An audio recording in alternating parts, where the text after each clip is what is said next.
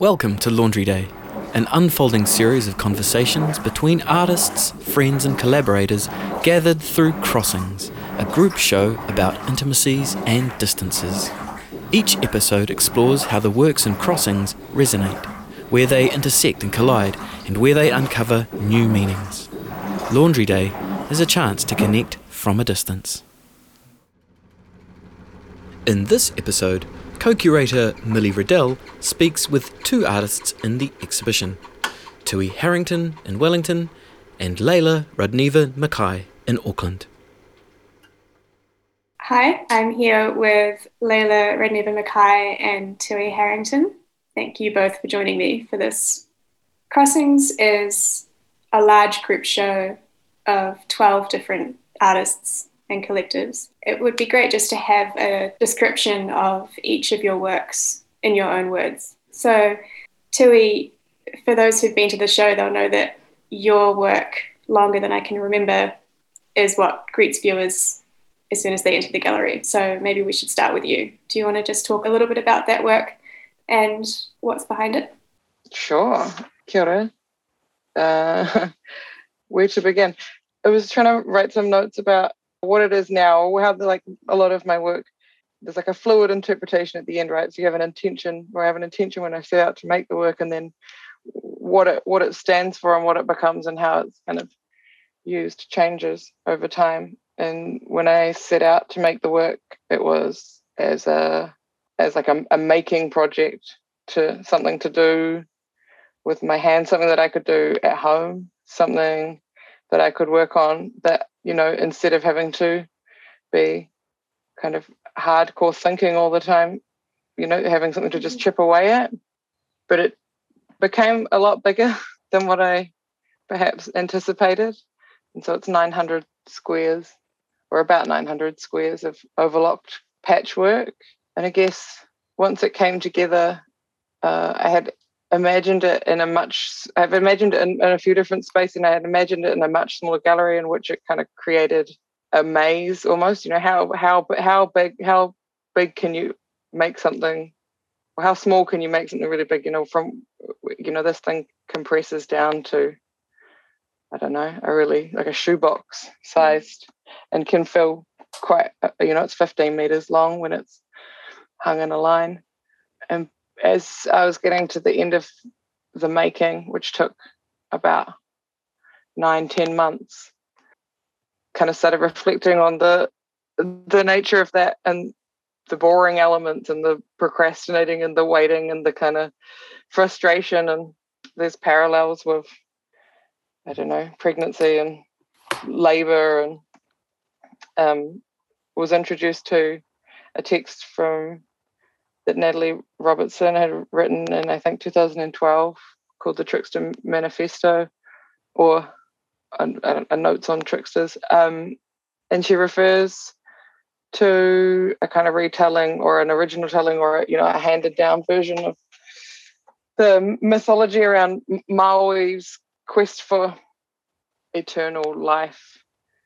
And in the stories that I'd heard, in the versions I'd heard, he went and kind of was killed, was crushed between the thighs of Hinenui Te Po as he tried to enter her to, become immortal, and to get this immortal life for humanity. But in this retelling, it was her moment of, it was like a moment of orgasm, and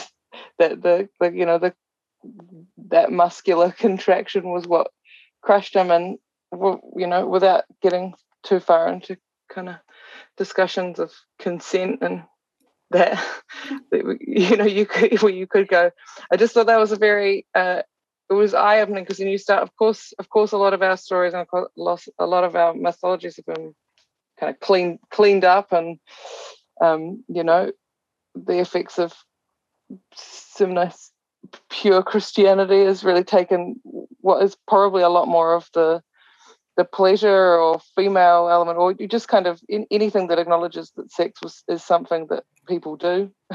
It's taken out of a lot of our stories. And I guess at that point I was starting to imagine this work as a kind of canal, or like a birth canal, and just in making these works, you start tying them to the things that you're learning. And yeah, and I think that I love that idea of the work as a kind of birth canal and of pushing the audience through the space, and thinking about it as a labyrinth and as something that controls the way that you move through the space, but also that the brightness of the work, and you're thinking about it as a birth canal. That's not something that you necessarily think of as, joyous or fun or anything like that, but there is that playfulness to it that resonates with Natalie's text as well, about the trickster and about the kind of humor, I guess, that's been erased from a lot of those stories. Yeah, I guess that's that control pathway, thinking about your work and how it just guides you through the space, but also thinking about you can actually nip under it, or you can visualize being over it. And so it's a control pathway, but there's ways that you don't have to be controlled within it, I guess. I quite like that idea of cheekiness, or you can mess with the control as well as, and also birth, it, can be completely out of control, although that it's a tunnel, or it's a space that's supposed to be controlled, but it generally feels pretty out of control. And so that sort of idea of the controlling our movements, but we can never really do that. I find that quite interesting. In the path you think you expect you're going to take, or the path that has been trod before you, and disrupting that, I guess. I was thrilled when Tina suggested that it might cut across the doorway, right? A lot of these works that I make, try to get in the way, but try not to piss people off, or, so with color and brevity and material in a certain kind of lightness, making a great imposition on people's experience of spaces without making them acutely aware of that same thing, like control, but in attempts at it are kind of futile, right? The trickster in control.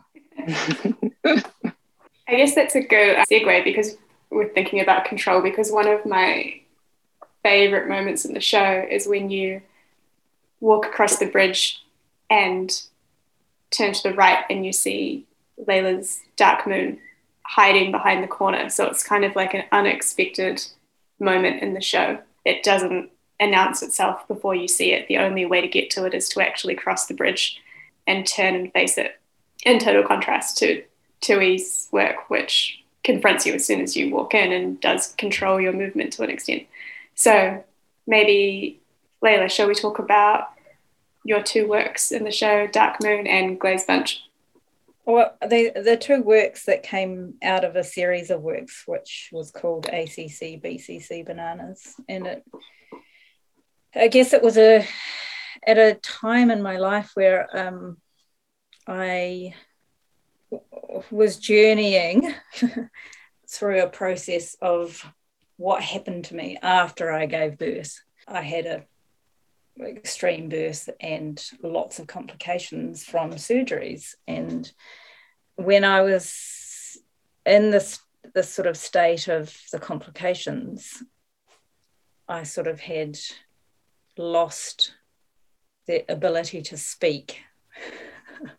And I started making these paintings, just trying to articulate to myself what was going on in my body.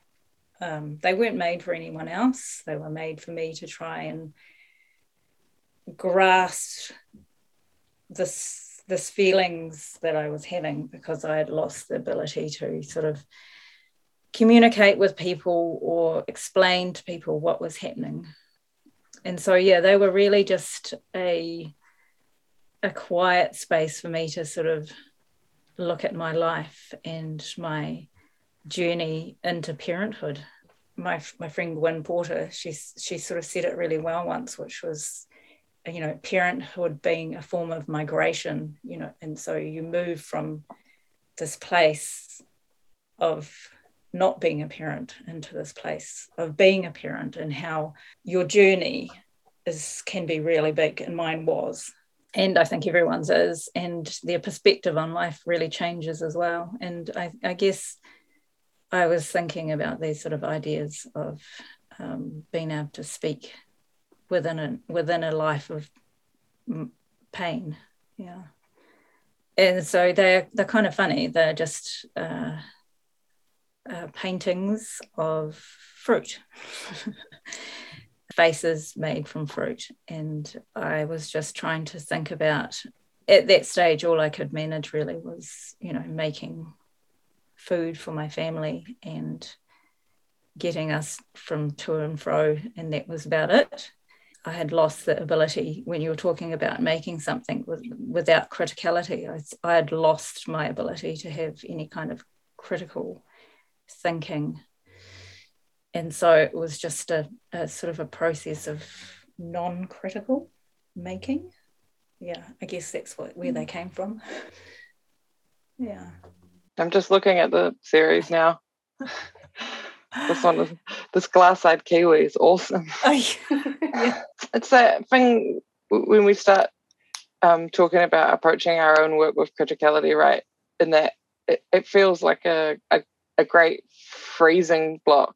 Like it's like about how critically I think about your work at the moment. I'm like, if I start thinking about it, I can't see the point in it. Which I mean is how I ended up just wanting to cut out so many squares. I was like, once I've cut out squares, you sew them together, and then you don't have to be critical at that point. You just have to do, right? And while you're doing, you can kind of hear all sorts of other things and process all sorts of other.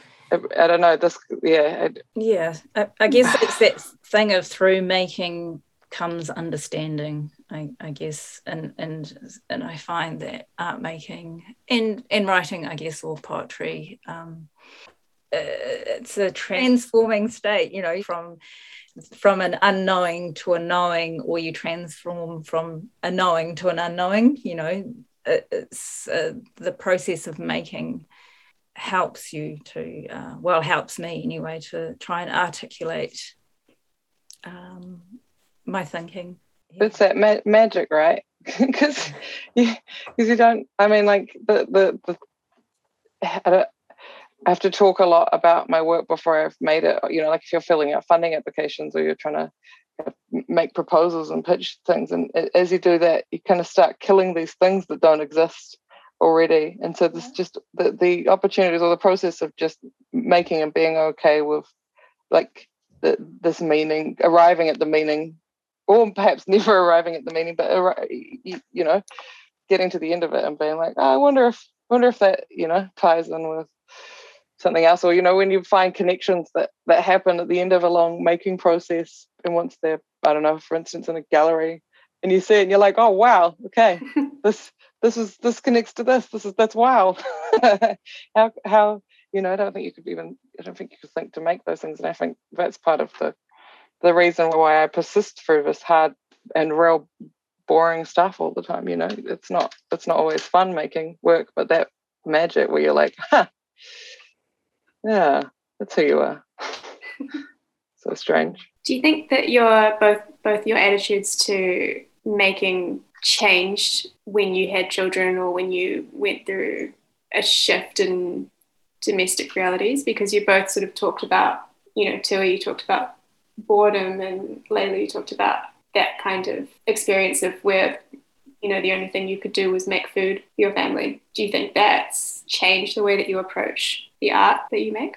For me, entirely. And that, I mean, before I had Pia, and I was only 22 when I had her, so I wasn't formed, and I was not practicing as an artist in any capacity. I mean, I had just come out of an industrial design degree followed by a shoemaking qualification, and I was living in Melbourne working as a kind of half-assed product designer, and I don't know, didn't really have any kind of practice of my own outside of having always made things for friends and whatever. But once she was born, there was just kind of a futility in designing mass-produced objects. There's got, your time, you're kind of like, there must be something more enjoyable than, I get very bored very easily. So and then you have these little bits where they're asleep, or and suddenly this kind of time that I had to myself, or had this kind of agency over everything, was compressed, and I felt myself getting like a lot more selfish about what my time was, because I'd be like, well, she's asleep, that's my time now, and then just started making in those moments. And so I think without having had her, I don't think I wouldn't be doing what I'm doing now at all. Yeah, I think I guess I came from a different road. I was practicing before I had kids, and making work and as an artist, and I was making quite a lot and sort of on a good flow, I guess. And then when I had my daughter, we were both very broken, and everything stopped. And it was, yeah, I've termed them the lost years. Because I can't really remember quite a lot of it. And I guess when you sort of go through a trauma, you lose your memory. Your brain sort of turns to fuzz. You lose your memory anyway, but, as you get older, and things come and go. But those years for me were really lost. And I couldn't practice in the way I used to. And I used to take photographs. I used to go out and I'd get people and I'd lug gear around, and it would be all this sort of, it was quite a lot of organising and sort of, I just couldn't do it. I physically couldn't do it. I couldn't do it with my daughter. We were both, struggling. And so I started painting, because I could just, that time that you talk about, that little bit of time asleep, I didn't have to go anywhere. I could just walk into the other room and make a mess on something and walk out and, forever hardening brushes, leaving them, But that was the only sort of touch I could do. I could just do this small sort of gesture to keep my, try and keep this past life, trying to reach out to it. So it's sort of how I started painting, I guess. There's a conversation, an ongoing conversation I've been having with some friend. Well, I think it's been had by a lot of people, but especially it's around the scale and the materiality of especially women's like art practices, right? Why are there so many jewelers, and why are we ceramicists, and why do we have these textile and a lot of it, it's deep. It sounds so uncool, but I think it is really cool, right? It's this deep pragmatism. What are the things that I can do in my house that are safe, that I can leave, and that that you can put down, and that you can do intermittently, and that should someone who's small get their hands on it, they're not in danger. I mean, it's like a kind of a like it's the ultimate reality, right? We can't be, I don't know, you can't go out dragging gear around and organising other people. Yeah. I mean, I remember watching because I couldn't leave the house, and I was watching some interview at the Auckland Art Gallery, and I think it was I can't remember now, Jacqueline Fahey talking about she just painted what was at home, what was around her. And I think that was one of the things that made me go, okay, I can do that. What am I doing? Oh, I'm just making fruit faces as I prepare food. Okay, I can do that. That's what I'm going to do. It's all I can do. It's just sort of drawing the things that are, what's around you, I guess. It's that thing also what you were talking about prior. It's the public and the private, and how it's, it feels like it's seen as deeply uncool to be public about these things. What's that saying, that motherhood is the last taboo of art, right? Oh, yeah. It's so uncool. Yeah. and it feels that way, and it's like, well, I'm gonna be totally uncool and talk about it because hard. It's all consuming, right? Like you don't. It's not an opt-out position once you're there. And I mean, not that I have got shared custody of my child, which was its own fun kind of thing. But so there are times when she's not here, but it's always what you're thinking about. Like, okay, if it's opportunities, it's can I undertake them? Who's going to juggle? Who's going to go pick up? Who's going to go? And I don't know why it's so uncool. We were all children. someone raised us. It's just I don't understand. I think it's the sort of the art world is still pretty masculine. I think it's even that I don't understand. I mean, not to drag this into deep conversations about the patriarchy or anything. A lot of these men have children. I mean, some of them, and it doesn't seem to hit in the same kind of way. Not to say their experiences of it are not represented. It just doesn't seem to be such a defining kind of characteristic.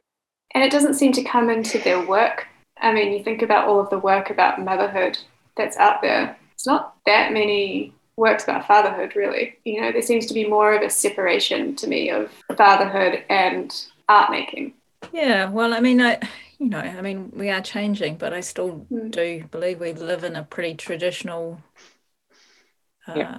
society, and I think that it's still the women who take those roles on, or even understand the roles, and for the majority anyway. I mean, I'm not saying that it's all women, but I think it's a huge percentage.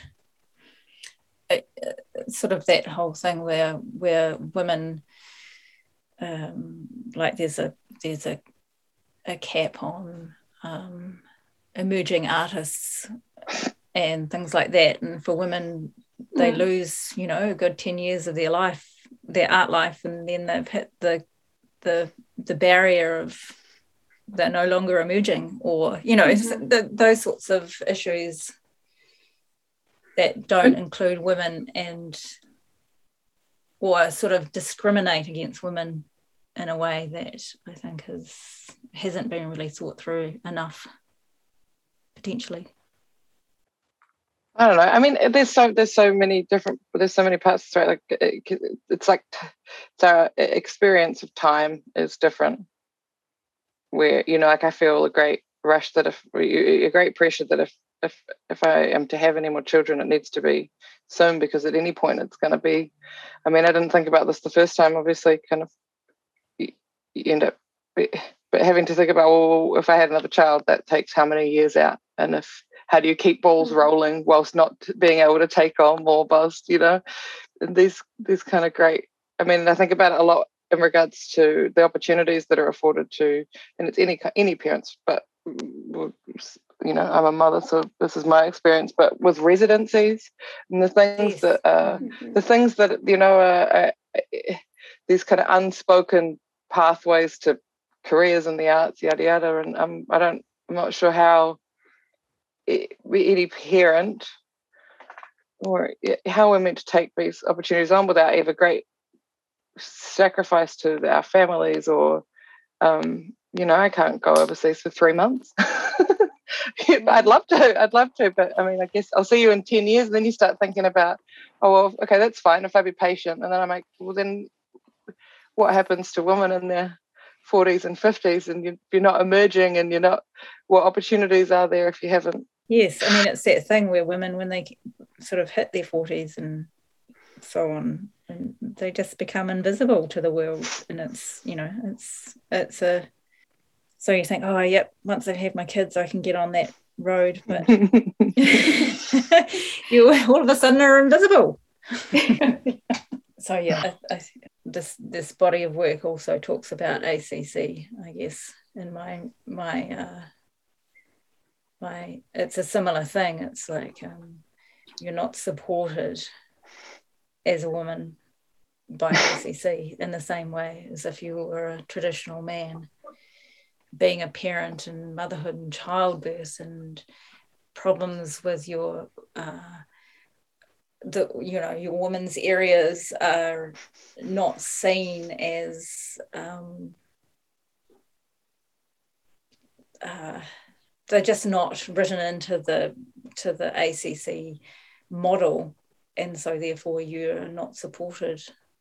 And I think that there's a real issue there with sort of how women aren't thought about in these sort of models of residencies or support and when you've had childbirth problems or support and you need home help because of your messed up surgeries from childbirth, whereas these systems are set up for this sort of very singular male way of life, where if you get hurt and you're working, you get paid, but if you're a woman home and you get hurt, you're not working, so you don't get paid, but your potential for being paid, it's really messed up in my mind. I mean, it's ACC, it's health in general, and it's a bizarre thing to me that exactly that. If you can be injured in a traditional job, you can get cover and you can get support, and if you are unwell, then you better find another way of supporting that. Or if this kind of we have an accident, it's perverse. It's perverse how hard it is. You can have an accident on the rugby field and you're totally covered, but if you have an accident in childbirth, you won't be. It's like, whoa, what is that saying? And it also comes back to that fundamental issue that motherhood isn't considered work. Yeah. Yeah, or parenthood. Yeah. Yeah. It's yeah. Or being an artist. For that matter. And if you're both, oh no. I'm glad you threw that in there too, because I've been trying to work out how to articulate this question. I think everything that you guys have been talking about, this isn't unique to the art world, obviously, but there is something in the nature of the work of being an artist that I think makes these questions have a slightly different resonance, because that idea of separating work from life in the way that you might with a regular 9-to-5 office job, and how you would balance that with parenthood is kind of differently oriented when you're working as an artist, right? Well, yeah, it's this working all the time thing. Or I don't know, I have a lot of issues thinking through, or I feel a real need to convince people that I have been doing enough work, or like the money comes in a chunk, and it's not about how many hours, and you certainly don't make what you need to for all the hours, but yeah, the boundaries are a lot more blurred. Yeah, and I mean, you almost wouldn't want to have it another way. It's just that in the systems and society we live in, you have to be able to quantify and assess by certain metrics, and ideas and connections aren't going to happen in the middle of the day necessarily. You have to be open to that, but they'll just happen when they happen. Which means that you're just thinking about it all the time. Yeah. I guess that kind of goes to something that we've been thinking about as curators lately, about how intensely personal a lot of the works in the show are, and what the perspective of the artist in the show might have to being curated into this big group exhibition, dealing with a lot of different subjects and approaching life from all of these different angles, and what it's like seeing these works that are about something so personal to each of you and so private in many ways, in this slightly more public space that's slightly differently interpreted to how you might have originally thought of it. Yeah, I mean, it's this exposing the choice to be exposing and how you expose yourself with control, I guess, is what I keep sort of coming back to. It's just, how far do I feel comfortable with this? How much further can I go? Now I have to draw back. And being, I don't know, it's something that I sort of think about a bit, that being exposed and how to speak in a truthful way, but not feel incredibly vulnerable, is sort of, it seems to be the balance that I'm processing all the time. Yeah, but I don't know about being put with everyone else's sort of, I'm not sure. I guess it's so personal that sometimes it's sort of hard to see out. I guess I would have opposite is the wrong word, but there's a lot of these works, I don't make them without them having a kind of public outing, because a lot of them are, they're massive and they're hard to install, and I'm certainly not going to go to that effort to put it in my house, and this is kind of the design bent or whatever you're considering these spatial relationships and how it's going to be used and seen, and there's like any vulnerability or any kind of deep emotional things that I might tie into the works can be overridden by anyone else's interpretation, or they're not necessarily visible within the works, and so I don't know, that doesn't feel like an expose or anything. Yeah. In that they are made for other people, I guess. Yeah. I guess this is the first time I've ever done it in this way. I decided to show a body of work that was not made for anyone else. Yeah, and it's challenging to show it. I think there's those layers of revealing to it. You can make something, I think even in the most personal works, there's still something held back. Yes, and I think just even looking at the paintings, you wouldn't necessarily know where they've come from. It's all in the way you speak about it. And I guess that's the choice. You can choose what you want to reveal, depending on the day, even. Yeah. I feel similarly in that I don't think my work it gushes about what it is about, but it might even change what it is about depending on where we are, or where I'm at. I like that these things can become stand-ins for different things. The meaning is fluid. I quite like that. That it's not fixed, just like memory and it's sort of your connection to the work is not always static.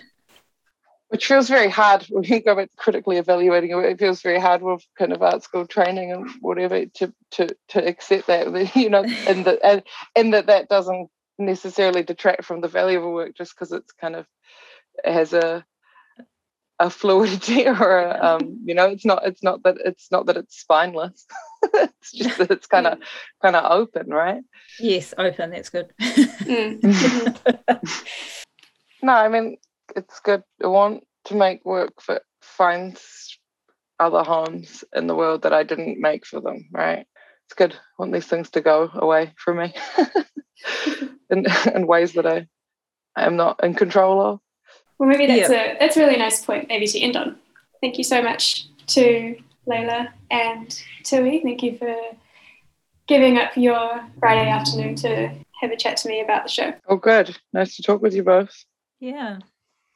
So such light topic. Yeah.